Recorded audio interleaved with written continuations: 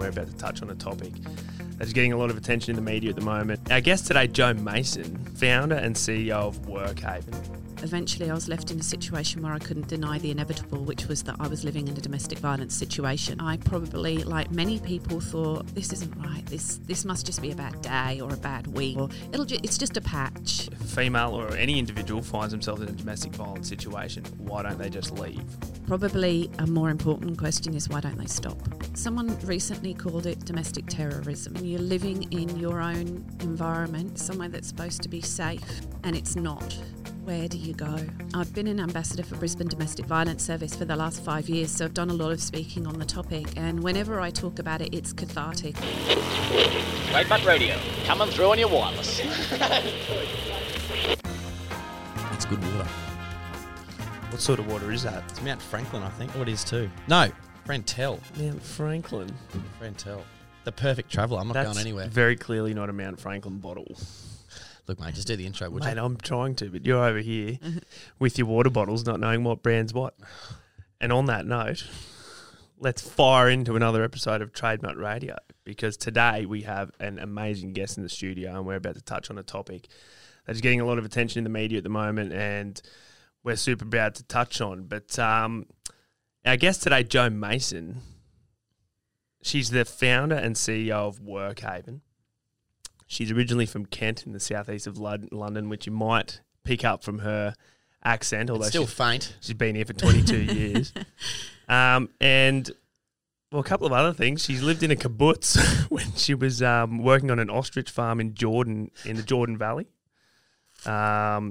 And she has a life mission to take her 7-year-old son globetrotting, because every mother-son duo should get out there and live their lives. Jo, welcome to the studio. Thank you. Thank you for having me. How was that for an intro? I think that was pretty fab. Thank you. That worked, yeah. I'm pretty sure you meant to say Israel. Jordan Valley isn't in Jordan, is it? Jordan Valley in Israel, right? You said Jordan, but it's Correct. all right. Jordan Valley.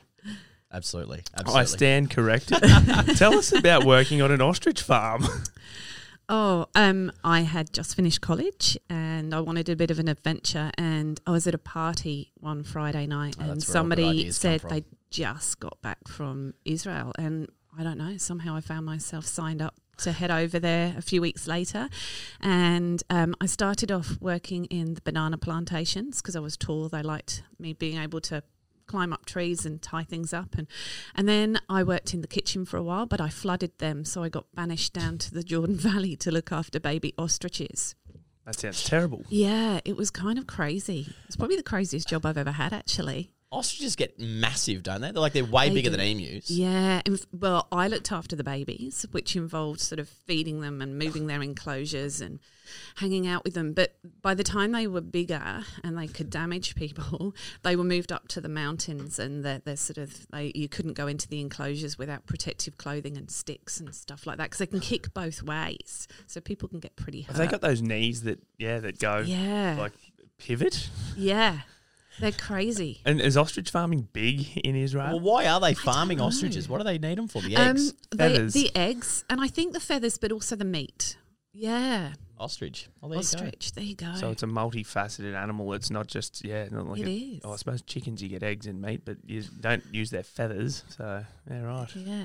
Well, that's interesting. There you go. How good. Well, to preface and give some overview of what we want to chat about today is obviously domestic violence, and it's something that is massive in the media. It probably has been for, last 18 months, 2 years. It's grown to be like a very big topic in Australia, and something that we're talking about, but I still don't think we're talking about it enough, and I don't think we're sort of defining it enough and getting a better understanding and education in this space. Yeah.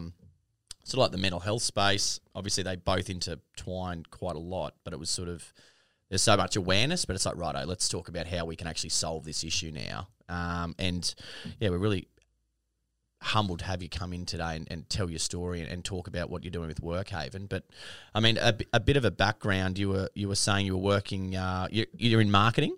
Yes, I was in marketing for about 20 years. Great fun. Dan loves marketing. Absolutely, I do.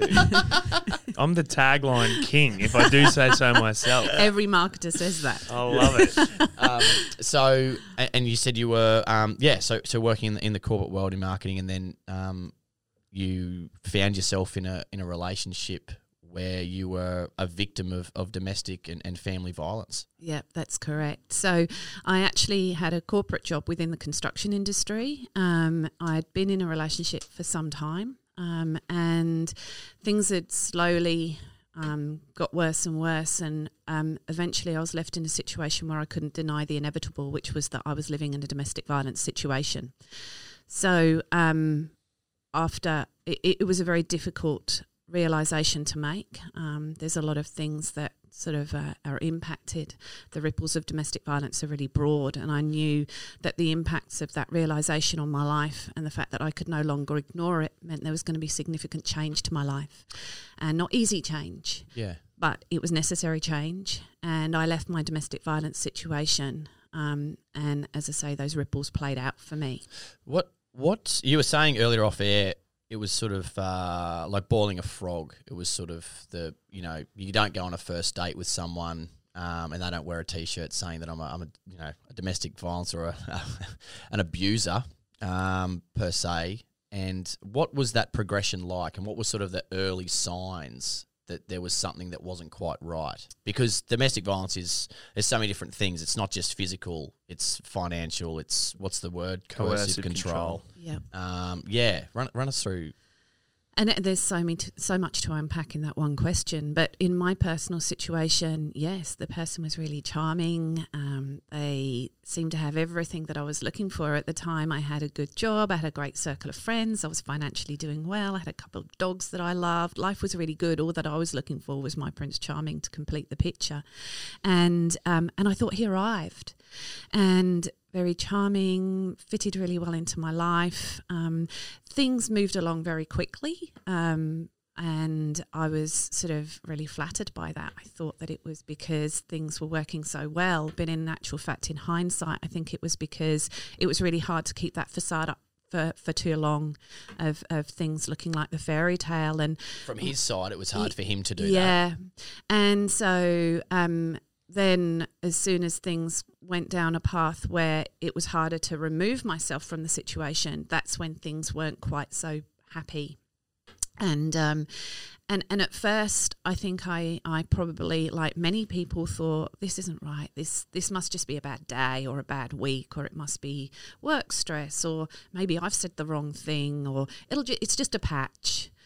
But as time went on, I realised it wasn't a bad patch. And as I say, over the years, it grew to a point that I couldn't ignore the fact that there was something wrong with the dynamic, and there was something wrong with the way that this person viewed me as a partner and the way that they wanted to treat me as a partner. And eventually, when there was a significant incident at the home, and I couldn't ignore it any longer, and that was the moment that I really had to acknowledge I was a victim of domestic and family violence. Wow. Okay. There's so much to unpack there. It's sort of like, do you think that your abuser set out from the get-go to work towards doing that? Like, was that something that he set out to do? Like, get a relationship, build trust, and then go down that path? Or is it something that you think he mentally struggled and then he was just taking it out through this relationship? Does that make sense? Like, was there a decline? Like, yeah, was it like, was he like, I'm going to get in a relationship with someone and then I'm going to work my way to doing this to this person? Or was it setting out the same that you set out to have a meaningful and strong relationship with someone, but then something was going wrong with them and then it started to impact them?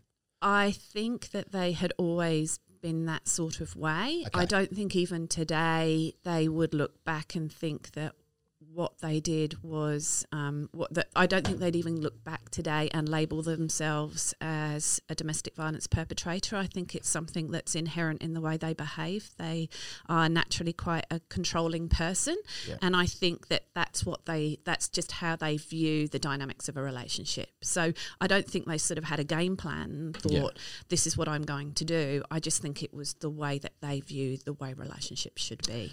should be okay. Yeah. I feel like because I've had many conversations with like my grandmother, right? Shout out Ranny. Yeah. And, you know, back in the day, you know, post-war, you know, there's lots of blokes with PTSD and, you know, self-medicating heavily with alcohol and all this kind of stuff.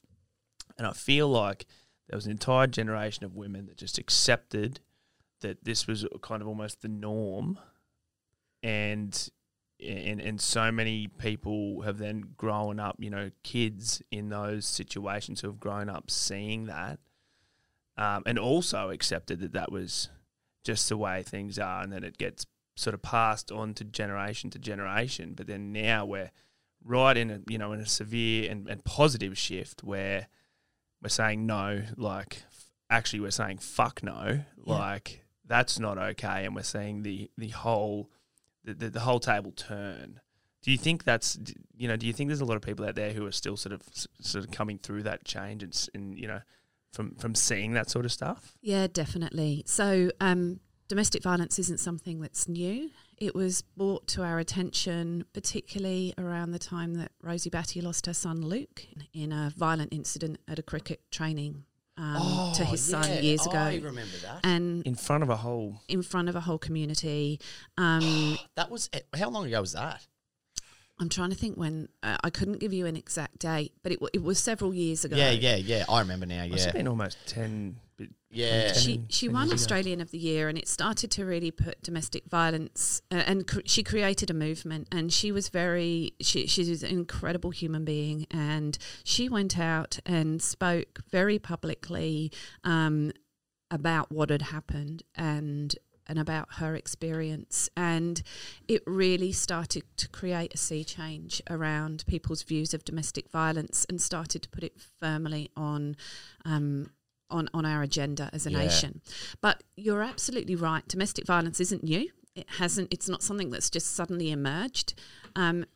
It could be argued that it's escalating and it's getting more significant, but it certainly isn't something that's new, and we have evidence of it in history. We have evidence of it from generations back, and I know that since I started working in domestic and family violence and have had those very open conversations, people will talk to me about it who've never spoken to anyone about it before, and they've talked about their family incidents that they've witnessed or been a part of, and how that's shaped them. And the influence that's had over them, either that they have a distorted view of healthy relationships, or they're determined never to have those kind of relationships in their lives. But people are starting to recognise the correlation between what they've experienced and how they approach relationships moving forward. So it's a really important conversation to unpack. Yeah. You're absolutely right. This is something that's been going on for a long time. For a very long time. But as with many topics, you know, that we talk about now that are coming to the forefront, where you know, marginalised members of society have been suffering in whatever, you know, segment that they fall into, it takes really, you know, vulnerable, you know, and powerful people to actually be telling their story and to be talking about this and to be bringing it to the forefront to actually action change, because otherwise nothing happens. So I've got to say, firstly, congratulations and well done on sitting here and actually talking about this stuff, because it is people like you and your Rosie Batties and you know, numerous other individuals out there who have the courage now to actually come out and talk about this stuff, because otherwise nothing changes. Absolutely. And the storytelling is so powerful, because the more people that tell their stories, the more people will recognise, I'm impacted by this, or relate. I'm doing this. Yeah. And when people recognise those things, that's when they can go on and seek the support that they need to make the changes that they need, whether it's to find support and get out of a situation, whether it's to change their behaviour, whatever that looks like. But we can't be what we don't see. So until we actually get this out and be open about these conversations, we're not going to see the change. Yeah, absolutely. And I mean, we probably feel privileged to be able to have these conversations and share these stories, because that's what we're here to do.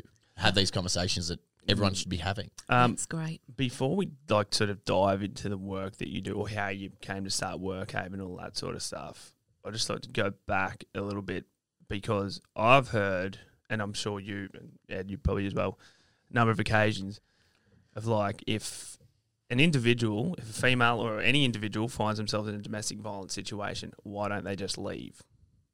Now, and that is a very, very complicated scenario because there's obviously so many factors at play. Now, what role does that part of the discussion play in this entire topic?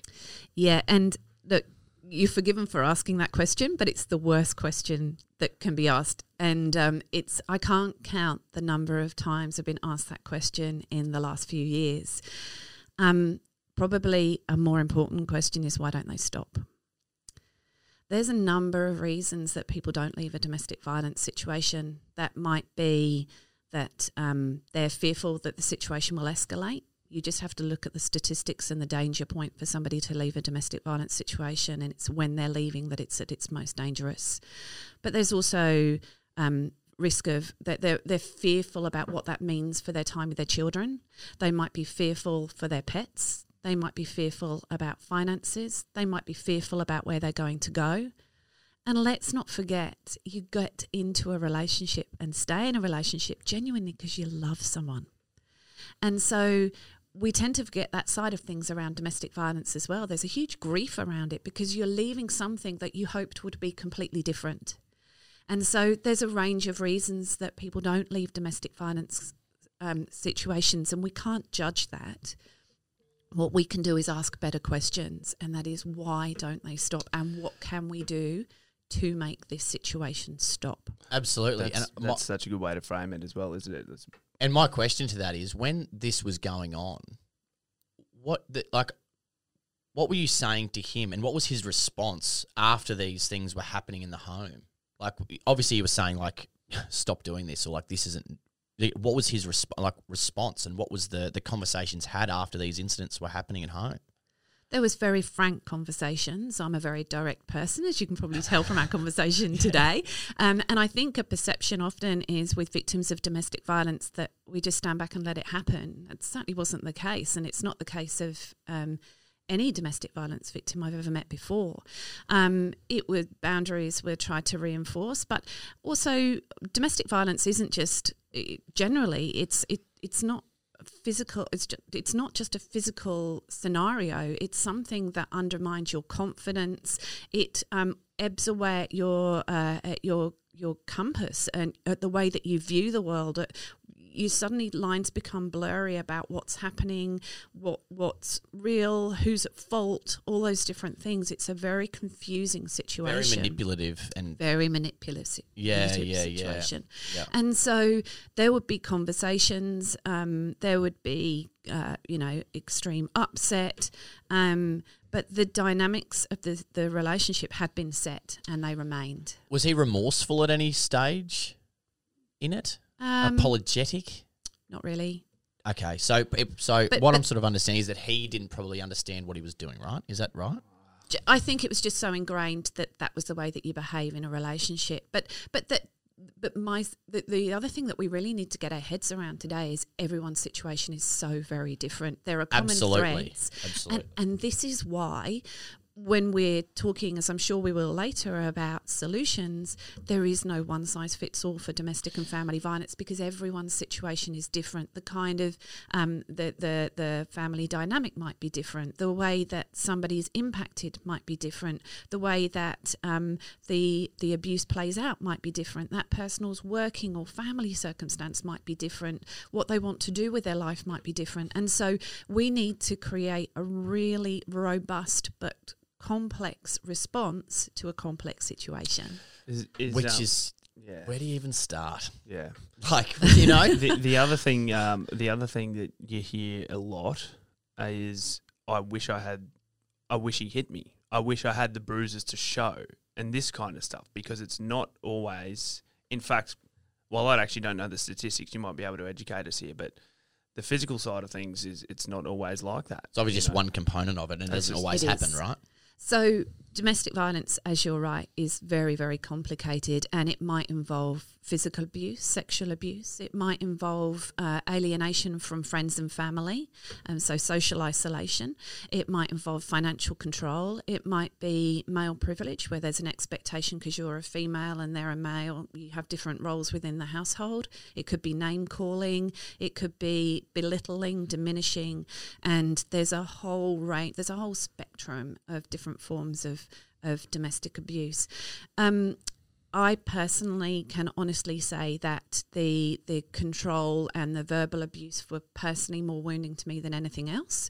And nowadays, I don't look back upon my experience other than with the lessons that I learnt. But that's taken a long time. And for that period after I left, when I did look back on it, the thing that I would think about would be that name calling and that control. That was the stuff that really got to me more than anything else.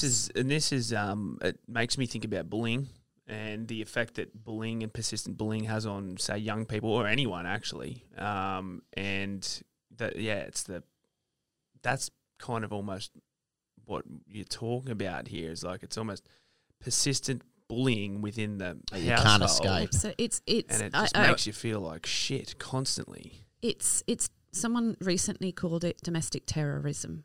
And so if you imagine you're living in your own environment, somewhere that's supposed to be a sanctuary, where you close the door at night and it's somewhere that's supposed to be safe and secure, and it's not, where do you go? What else have you got left? And this is one of those things as well, because, I mean, I've always talked about this a lot, you know, on a range of topics, but around mental health and, you know, particularly also with domestic violence, is the person that you know, your colleague, your mate, your whoever it is in your day-to-day life, they could be a completely different person as soon as they close their door at night, and you just have no idea. You just do not know what someone is capable of, what their true colours are like, you know, behind closed doors. And that's the scary part, because... Yeah, well, I've had this conversation with my uncle before, because I've been thinking about this ever since we lined this podcast up, racking my brain to be like, have I ever witnessed any domestic violence or anything in my life? And I'm like happy to say that I haven't, right? But I'm in a privileged situation, obviously, right? Like I feel privileged that I haven't had to deal with any of this stuff in my life. But I said to my uncle, I couldn't imagine the caliber of bloke that would be going home and bashing their missus up. I just couldn't even begin to picture who that person is, you know what I mean?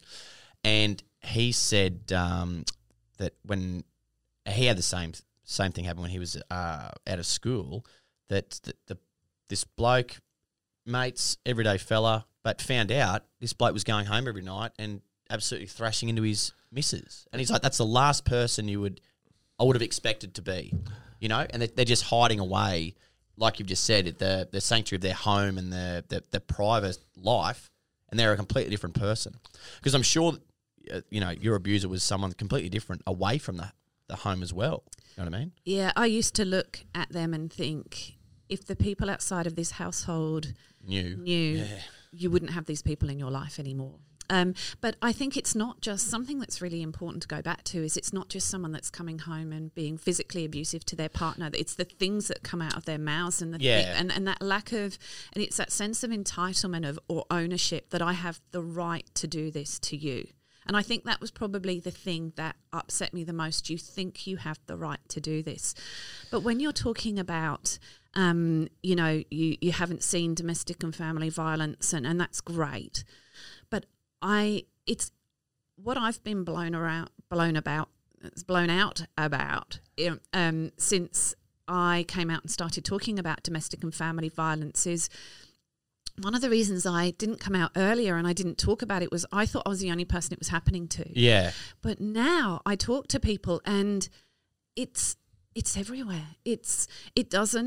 Domestic violence does not discriminate. It doesn't look and go, well, what job do you have, or how much money do you have, or what kind of house do you live at, or car you drive in, or any of those things. It doesn't discriminate. And so the vast amount of people that I have met, and they might be CEOs, they might be people in the media, they might be a whole range of people that have high-profile jobs that you would never imagine are impacted by domestic and family violence. But even sitting around having a chat with mates at the pub, and it comes into conversation what I do for a living, and then the conversation, everyone wants to talk about it, which is a great thing, and I think that's a shift that I've seen over the last few years, is everybody's got a story.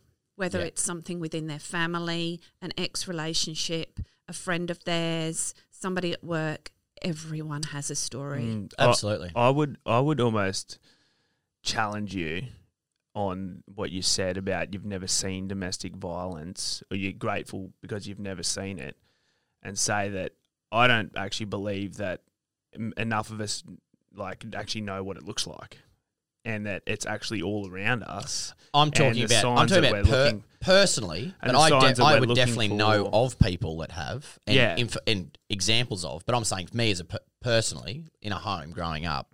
Growing up, right? I'd never witnessed this. It was, you know what I mean? I never had anything where I was like, shit. Looking back, that was pretty bad. Like I'm happy to say that I haven't been through any of that, but I would know what to look for. If it did happen, if that makes sense. Yeah. Because I can't think back and think, oh, shit, that doesn't seem quite right. And I think it is so important for us to understand all the forms that domestic violence takes, particularly blokes, because it's on all of us to actually start calling out these behaviours within our own circles, within our own friendship circles, within our own families. Because if we stand idly by and witness all types of behaviours that are classified as domestic violence, well, then we might as well, be part of we are part of the problem, right? Yeah. And I think that, and it's not to say that, it's everyone's fault. It's just the education isn't there or hasn't been there, for so long. But now we're getting to a point where, we are educating ourselves on all the different forms of domestic violence. And so it's crucial that we all call it out, because the shit that we're seeing in the media over and over again is unacceptable. Yeah. It's horrific. That's so right. I mean, we are all part of the solution. It's not, people talk about it as a woman's issue. It isn't. It's all of our issue, and we all need to take play a part in the stand against domestic violence and working towards a solution. And I firmly believe the behaviour we choose to walk past is the behaviour we choose to accept. Yeah, absolutely. So if you are witnessing somebody that's being disrespectful to their partner or somebody else, and you're not picking up on that or doing something to sort of say, hang on, is that okay? Then you're giving them a silent endorsement of that behaviour. And it's a really hard conversation. I'm not underplaying that. I know it is. But nevertheless, we really need to think about what that means. My personal opinion is that there is no silver bullet to domestic and family violence. I wish there was. I wish Workhaven didn't need to exist and we weren't sitting here and talking today. But at this point in time, it's a reality, and it's a big reality for us. There are two key factors in the stand against domestic and family violence, and they are connection and understanding. If we understand domestic violence, then the people who are impacted by it, whatever kind of domestic violence it is, will recognise it and will know what it is. Or if we're committing domestic and family violence and we know what it is, we'll know exactly what we're doing. And if we have connection, then those of us that are impacted by domestic violence will reach out to get the support that we need. And those that understand it and feel connected will lean in to support us.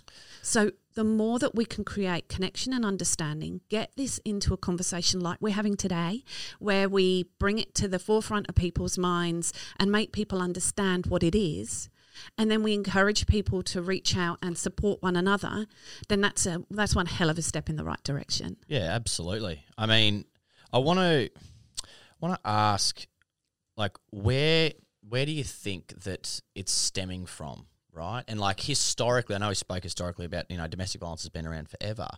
Is there, and I don't expect you to tell me an answer for this if you don't know, but like, is there an ebb and flow in regards to society and things that have gone on through history that have caused more domestic violence to happen? Like, large recessions, or, is there something, wars? The pandemic that we've just been through. Yeah, that's what I mean. So are there ebbs and flows through history, like, righto, these are key indicators to say there's going to be more domestic violence now because these things are happening? There are a number of different causes that may lead to the escalation of domestic and family violence. The foundation of domestic and family violence is the imbalance of the gender imbalance. So looking at the way historically women have been respected, treated, viewed, paid, and that has laid a sorry foundation for the way that women are treated often.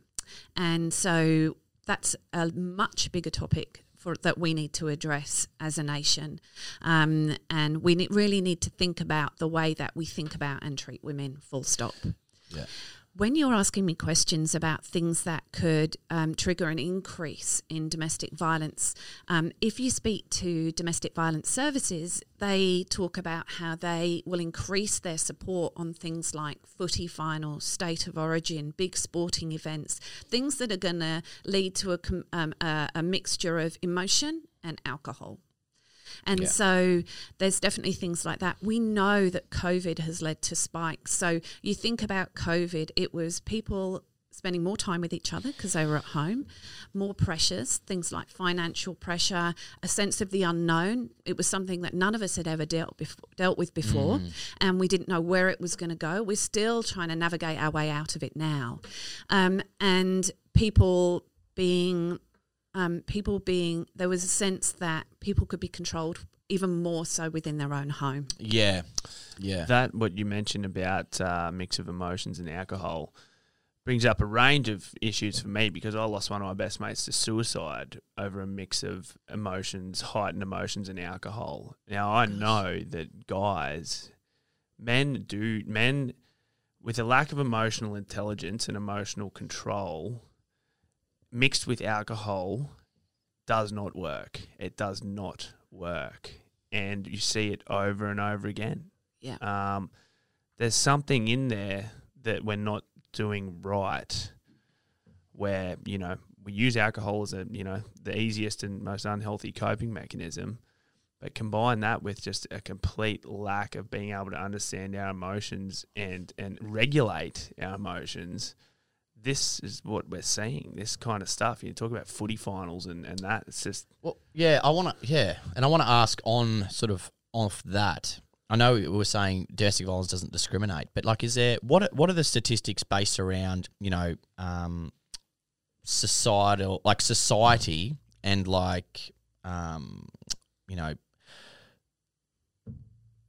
what people, where they live or what they do for a living, or socioeconomic status is what I'm looking for. We don't have a picture. We don't have a picture of that. And that's a key issue. So there is... There's certainly statistics around domestic and family violence, the economic impact, the number of domestic violence orders, the number of breaches, but we as a nation do not have a decent picture around domestic and family violence and how that happens. Now, there's a few reasons for that, but one of the major ones is that most people don't report domestic and family violence. So it's... there's an enormous ratio around people that don't come forward. So, and I would argue that a lot of those people that aren't coming forward are people that are are probably more senior professionals, and people that have. I know that I had a really good job when I was going through it. I was able to navigate the system. And leave it, go and buy myself a new house and find myself private counselling. Whilst it was, just as I was my situation soon after that we can talk about was very different afterwards financially. But at the time, there was such a stigma that I felt for me. There's no way I could have come out and sought support and fallen into the system, if you like, that would have meant that I would have been part of the statistics that we have today. Yeah. And the vast majority of people are hidden. Yeah. And they're not in those statistics. So we don't have those numbers. You go. I was also going to say there's also factors like cultural factors as well. There's many cultures where this kind of stuff is the norm. I've got one of my best mates is a police officer, and I've heard stories from her attending houses from, residences and homes, families from different cultural backgrounds, where it's horrific and is unreported. It doesn't. not spoken about. No one wants to lay charges. No one they just it's not expected, but it's just the norm still now, and it's, I don't know. This is not a question, just a comment. Yeah. No, I was thinking about that before too, but I couldn't really, get a clear, like, I know of it, but I don't have a clear enough example to speak of it. I've heard some some horrific stories. It is. It's shocking. And I mean, that's the other really confronting part, is like we have got no idea the exact amount of people out there that are and probably don't even realise that they are. And that's a really important point, that the awareness is so key, that we do at the moment in Queensland there's a move to criminalise coercive control. Yeah. Is that gone through? No, it's in early stages, and there's a task force that's been established to put that case together. Yep. But we need to get our heads around what is domestic and family violence. So last year there was a study undertaken by White Ribbon, some research, and figures came out that said, I think it was something like 46% of 18 to 24-year-olds don't see hitting someone as domestic violence. Now, if we don't see something as obvious... Say the stat again. 46%. I think it was 46% of 18 to 24-year-olds don't regard hitting somebody as domestic and family violence. Now, if we that seems odd, don't view something that's so overtly violent as domestic violence, then how are we going to get our heads around things that are more subtle? And this is why awareness and education is so key, that we let people know what domestic and family violence is, so that if they're impacted by it, they recognise it and take action to seek support. But there may well be people who are perpetrating it that, because it's not overtly violent, it's a different form of abuse, they may not recognise that what they're doing is so wrong and seek support to stop what they're doing. So that awareness and education is really important. It's like a very confronting statistic. I wonder if you take the term domestic out of that and ask the same group about punching someone if they consider that violence, what the answer would be, because that simplifies it, right? And it's like, well, it's the same thing. It's like, that's crazy. There's clearly a distinct lack of education for young people, I think. What's happening in schools is around this topic? Is anything happening? I never there was. There's more happening around respectful relationships, but we've still got a long way to go. We've got a long way to go in all aspects of, stopping the generation coming through, but also to stop what's happening right now. And it speaks to different things that have also been, under the spotlight lately, and in one of our most recent podcasts with Bob Godwin, things about consent and understanding what consent means. And it boggles my mind, because I believe I understand what consent means. I find it hard to believe that people don't. And same, I suppose, like this domestic violence topic as well. I believe that I understand what's right and what's wrong, and it boggles my mind that other people don't. Yeah, and playing off that, the question would be is, why do you think people don't know? And is it because of their upbringing, what they've been viewing, the people are hanging out with? Where is it all stemming from? Oh, that's a really... Obviously a massive question. That's a massive question. But I mean, is it mental health? Is it just people not being mentally aware and self-aware of who they are and what they're doing? I would argue yes for that. And emotional regulation is a huge one. Emotional intelligence and understanding is massive, surely, right? And it's still a topic people don't want to talk about, which is why we're talking about it today. I know. So it's a topic that people, like I say, there are times now I'm in the pub and I talk about what I do and people are more open to have that conversation. But I can also say that I'll go into a room and someone might say, what do you do for a living? And I talk about Workhaven and domestic violence, and you see them recoil and go, oh, God, this is uncomfortable. I don't want to talk about this, which is why we need to talk about it. Yeah, absolutely. The power of domestic violence lies in its stigma. The fact that we don't want to talk about it, we don't want to get it out on the table. People who are impacted by domestic violence protect the big secret because they feel embarrassed, even though it's not their shame to carry.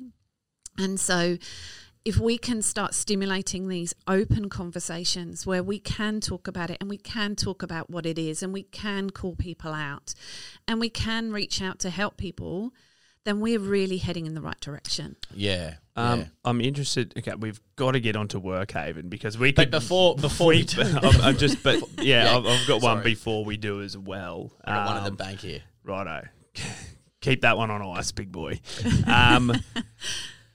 So we talk a lot about the victims of domestic violence. Well, obviously we talk about both the victims and the perpetrators, but the spotlight and we talked about before.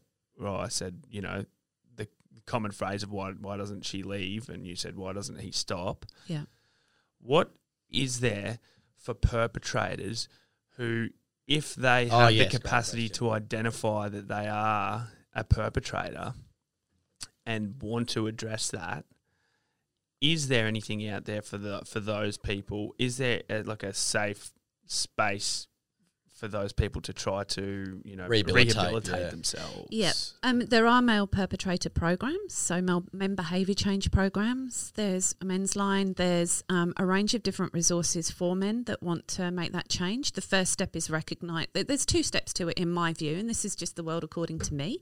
But the first one is recognising that there's a need to change, and the second one is wanting to change and making that commitment. So, and that change is, when we talk about behaviour change programs, it's also attitude change programs. So there needs to be a real shift, and often that will be generational. It'll be a long-term attitude towards relationships. So there's definitely, and you hear stories of men who have turned the corner and come around and actually are really staunch advocates in the stand against domestic and family violence, which is amazing. Yeah. So, yes, there are resources out there, but it's really about men recognising what is domestic violence, and it goes way beyond violence, like physical violence, but also wanting to be the best person that they can be.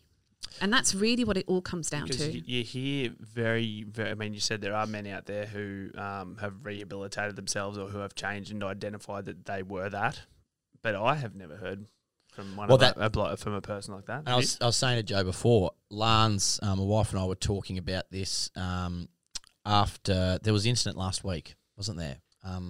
Is that in Brisbane? No, but down in Victoria, anyway, yeah. I believe. It was the one last week, and my wife and I were talking about it, and Lance brought up an interesting thing. I was talking to Joe about it before, was that we never hear from the perpetrator's side of things and what we can do to assist them, because obviously there's 2 people in need of a lot of help, right? There's no doubt, but it's like, because you never do really hear from the other side. Yeah, and obviously they don't want to be saying I'm an abuser, which I can understand, but it's like, how can we help break that cycle and get them out of it? Because that's it. It's just as important otherwise, because they're just going to keep hurting more people. Yeah, right. I agree, and it would be good to hear from some, I guess blokes who have been on that side of things. Yeah, who have, because that it definitely takes just as much courage to own that and talk about that side of things. But I don't think we're hearing about that enough. Well, I've never heard of it.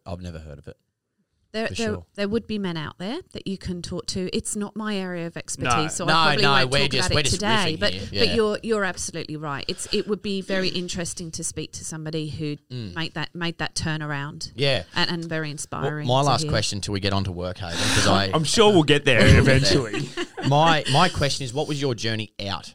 What was your journey out once you knew that you're in a domestic and family violence situation, and then you had to leave? There was I'm sure a breaking point where you're like, this is over, I've got to go. What was that journey? What did it look like? It had been coming for a while. I knew that things were escalating and my life was getting more and more difficult, and there was a significant incident, and which led to me, it was just a black and white decision. I knew I had to go. I just made a decision, and I I didn't. I was in a situation where I didn't need to sort of leave the home and just. I was fortunate enough I didn't need to go into shelter. I let them know that I did consider that though. I did consider just leaving, but I didn't. I came home and had a conversation with them and said that was what was going to happen. It was a very sad time. It was like the end of any relationship. It was a very sad moment. I was really scared. I was overwhelmed, but I was also really relieved. So I left my situation, and we'll talk about the work side of things, I'm sure, with Workhaven in a moment when we get there. But that was more challenging. I was, for me, the abuse didn't cease the moment I left that home. It continued, at which point I reached out to the police and Brisbane Domestic Violence Service, who supported me, and they were absolutely incredible, and they helped me make sense of what had happened and enabled me to build that roadmap moving forward.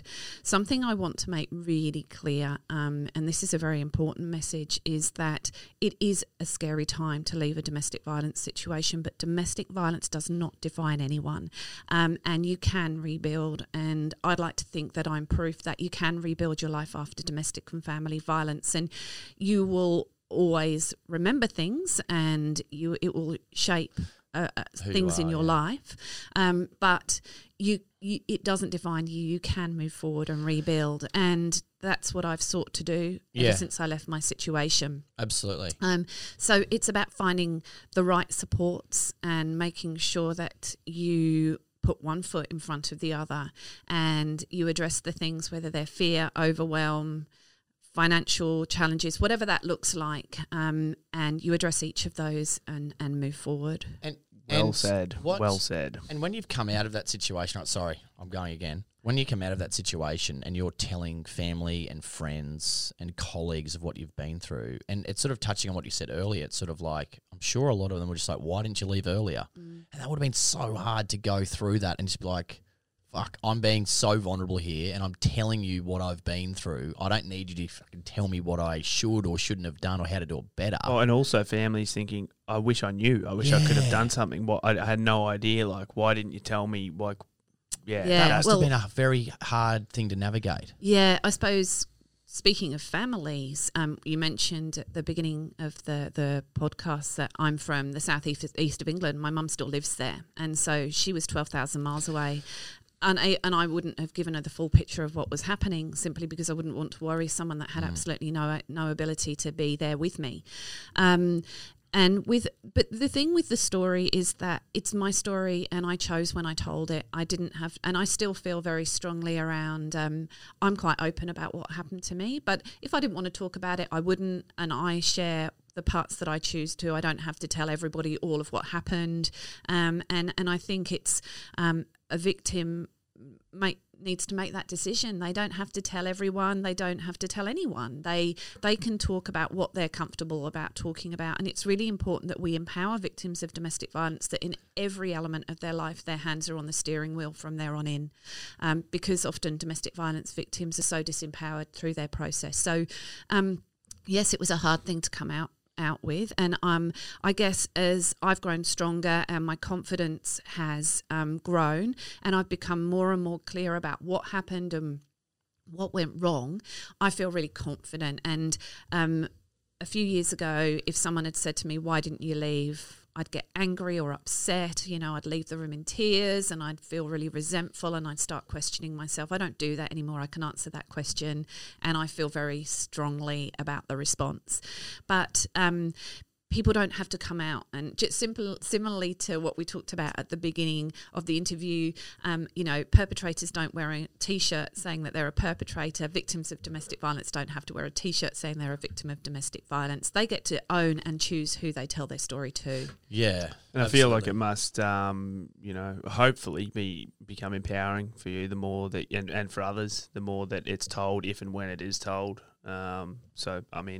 It's awesome that you can lead by example for a lot of people out there, because there would be many, many people who haven't yet found the courage or the confidence to talk about it, and hearing any story can just spark that little bit of, that little light that might just help them open up to something they haven't been able to.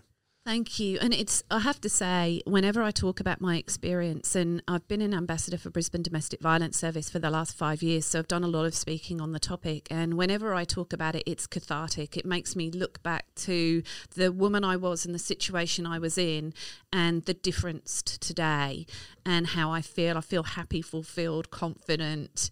And I feel that through Workhaven, I'm actually making a difference. And that's a quantum shift from the person I was. And so thank you for having me along today to talk about it, because it's a real privilege to be able to do it. But it also makes me realise how much has evolved. The impact that these conversations have are profound. Righto, let's go there, because we've dropped Workhaven a few times. You're feeling empowered. You've got there. So tell us about Workhaven and the amazing work that you do now, because this is something that I'm super interested in. Yeah. So we know from our engagement, and also there's research at the moment that shows that businesses understand this is an issue. They understand that domestic and family violence is a workplace topic because of its impacts it has on the workplace, and they want to do something. Generally, most organisations we speak to we want to do something, we just don't know how to do it.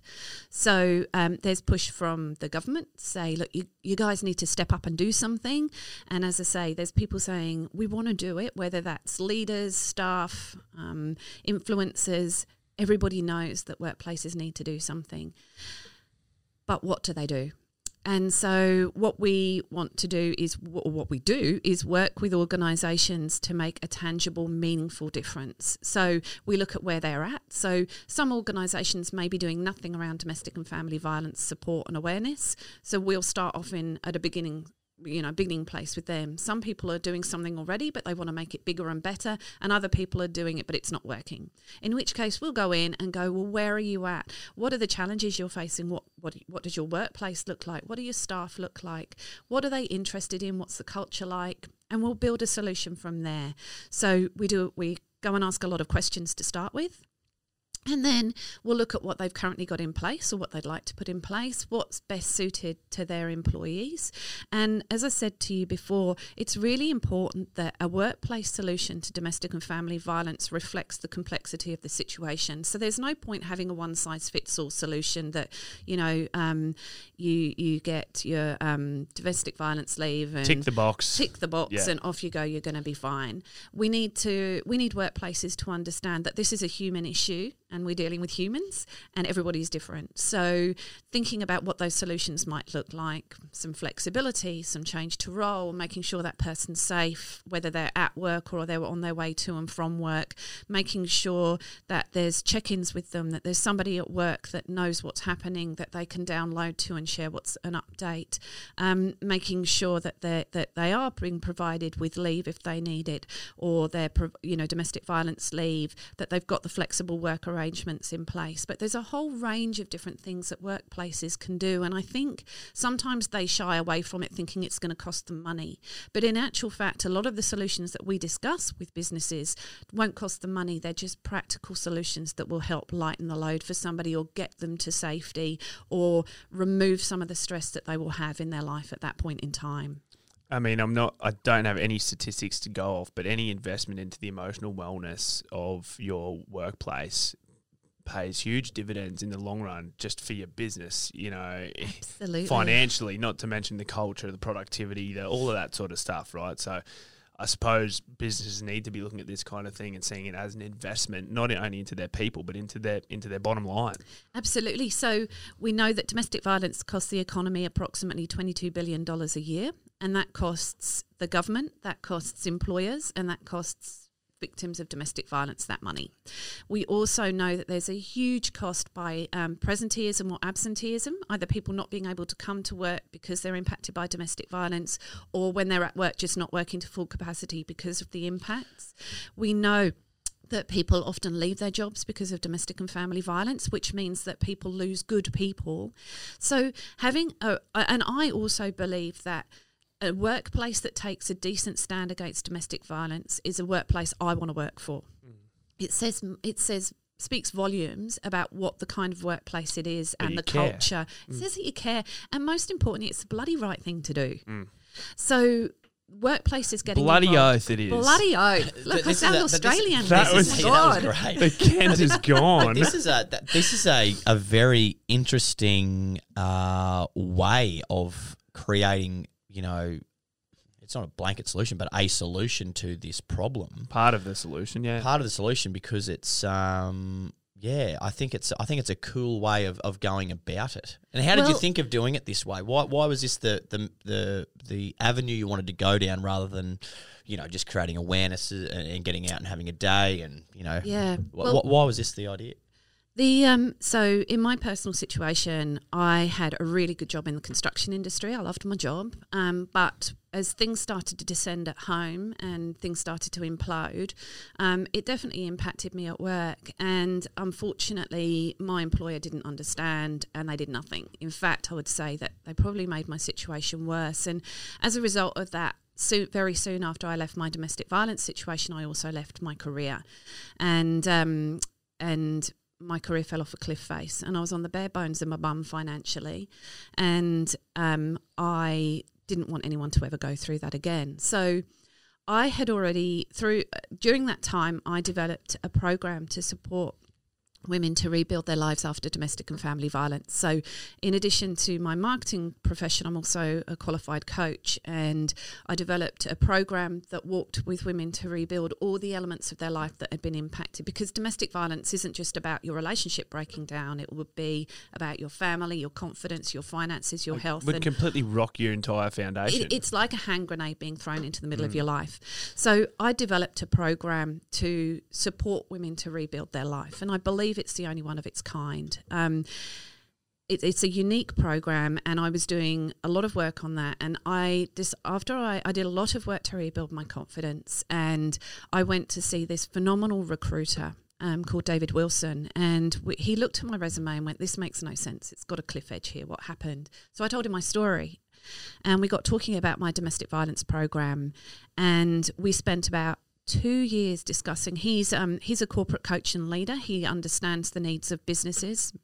And we realised there was a gap in providing that support for workplaces to take a stand through, not just through what I've discussed already. We also do communications and awareness within the workplace. We do significant champions training that teaches people what is domestic violence, but also gives them the resources within their business and within their industry to make a meaningful change around domestic violence and behaviour.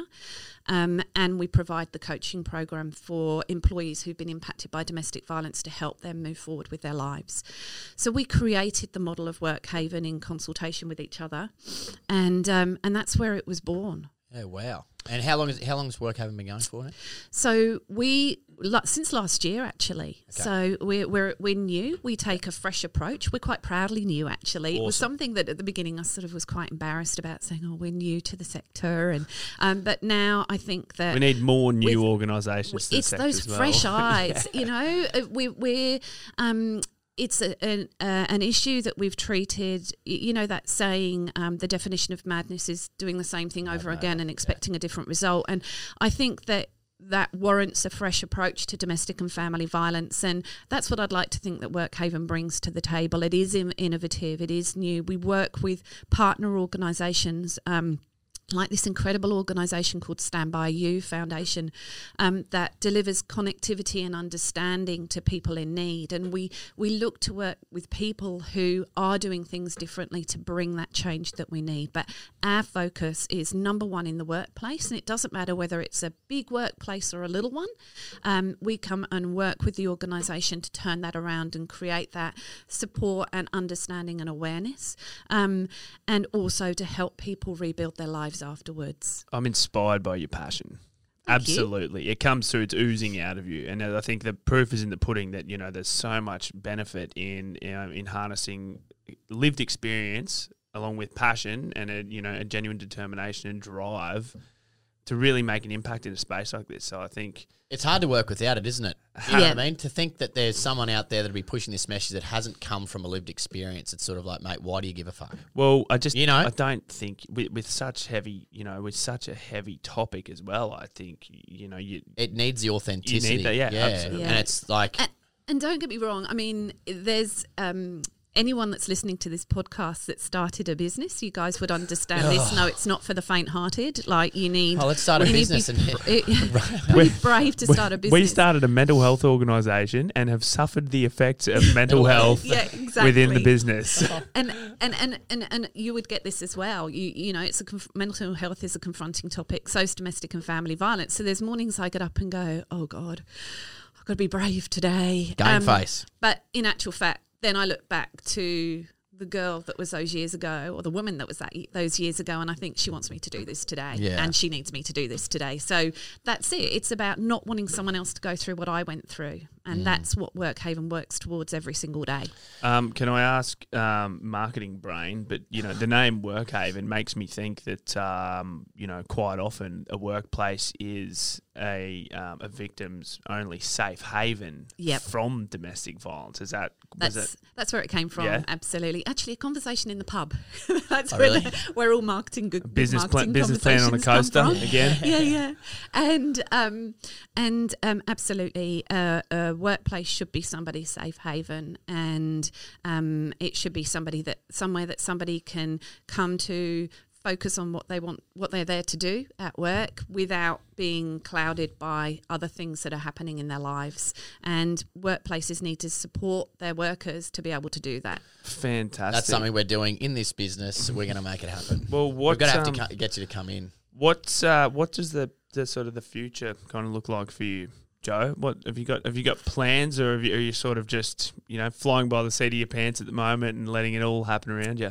Well, I think the flying by the seat of the pants has settled down a little bit. I think all of us in, you know, new businesses do a lot of that. We still are. Still doing it 3 years.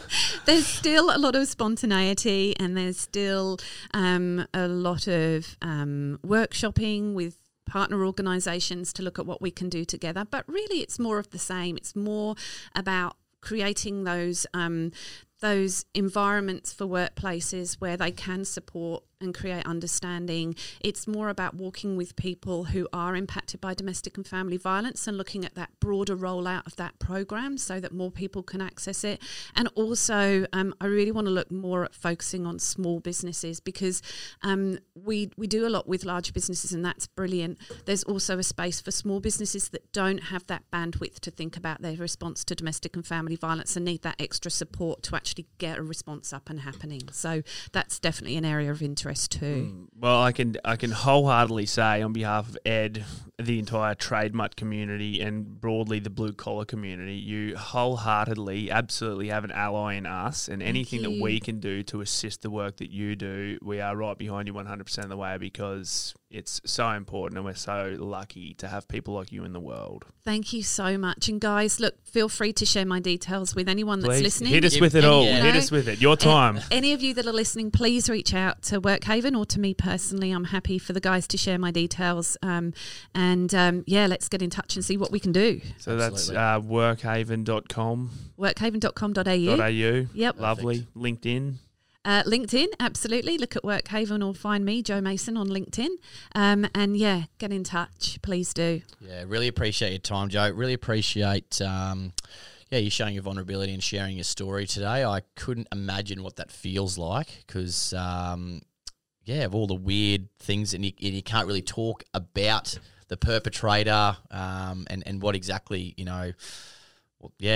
exactly went on, because it's just this weird... It's so sensitive. Yeah, it's such a sensitive, wild topic. And we really appreciate your courage and what you're doing, like Dan said. If we can be of any assistance at all, please let us know. But thanks so much for your time today. I would just like to chuck in at the end there. Obviously, this kind of topic can bring up all sorts of issues for anyone. We've obviously got some trained mental health professionals right above us here with TAC. So sitting upstairs. If anyone wants to reach out and have a yarn with a psychologist at all, please feel free. www.tax.org or 0488 469 8888. Joe, I reckon there's going to be a follow-up podcast sometime down the track, so let's do it again sometime. Ready for it anytime. Lovely. Thank you. Thanks for your time. Thank you. Thanks, guys. Oh. I hope that was okay. If I stop, I'll die.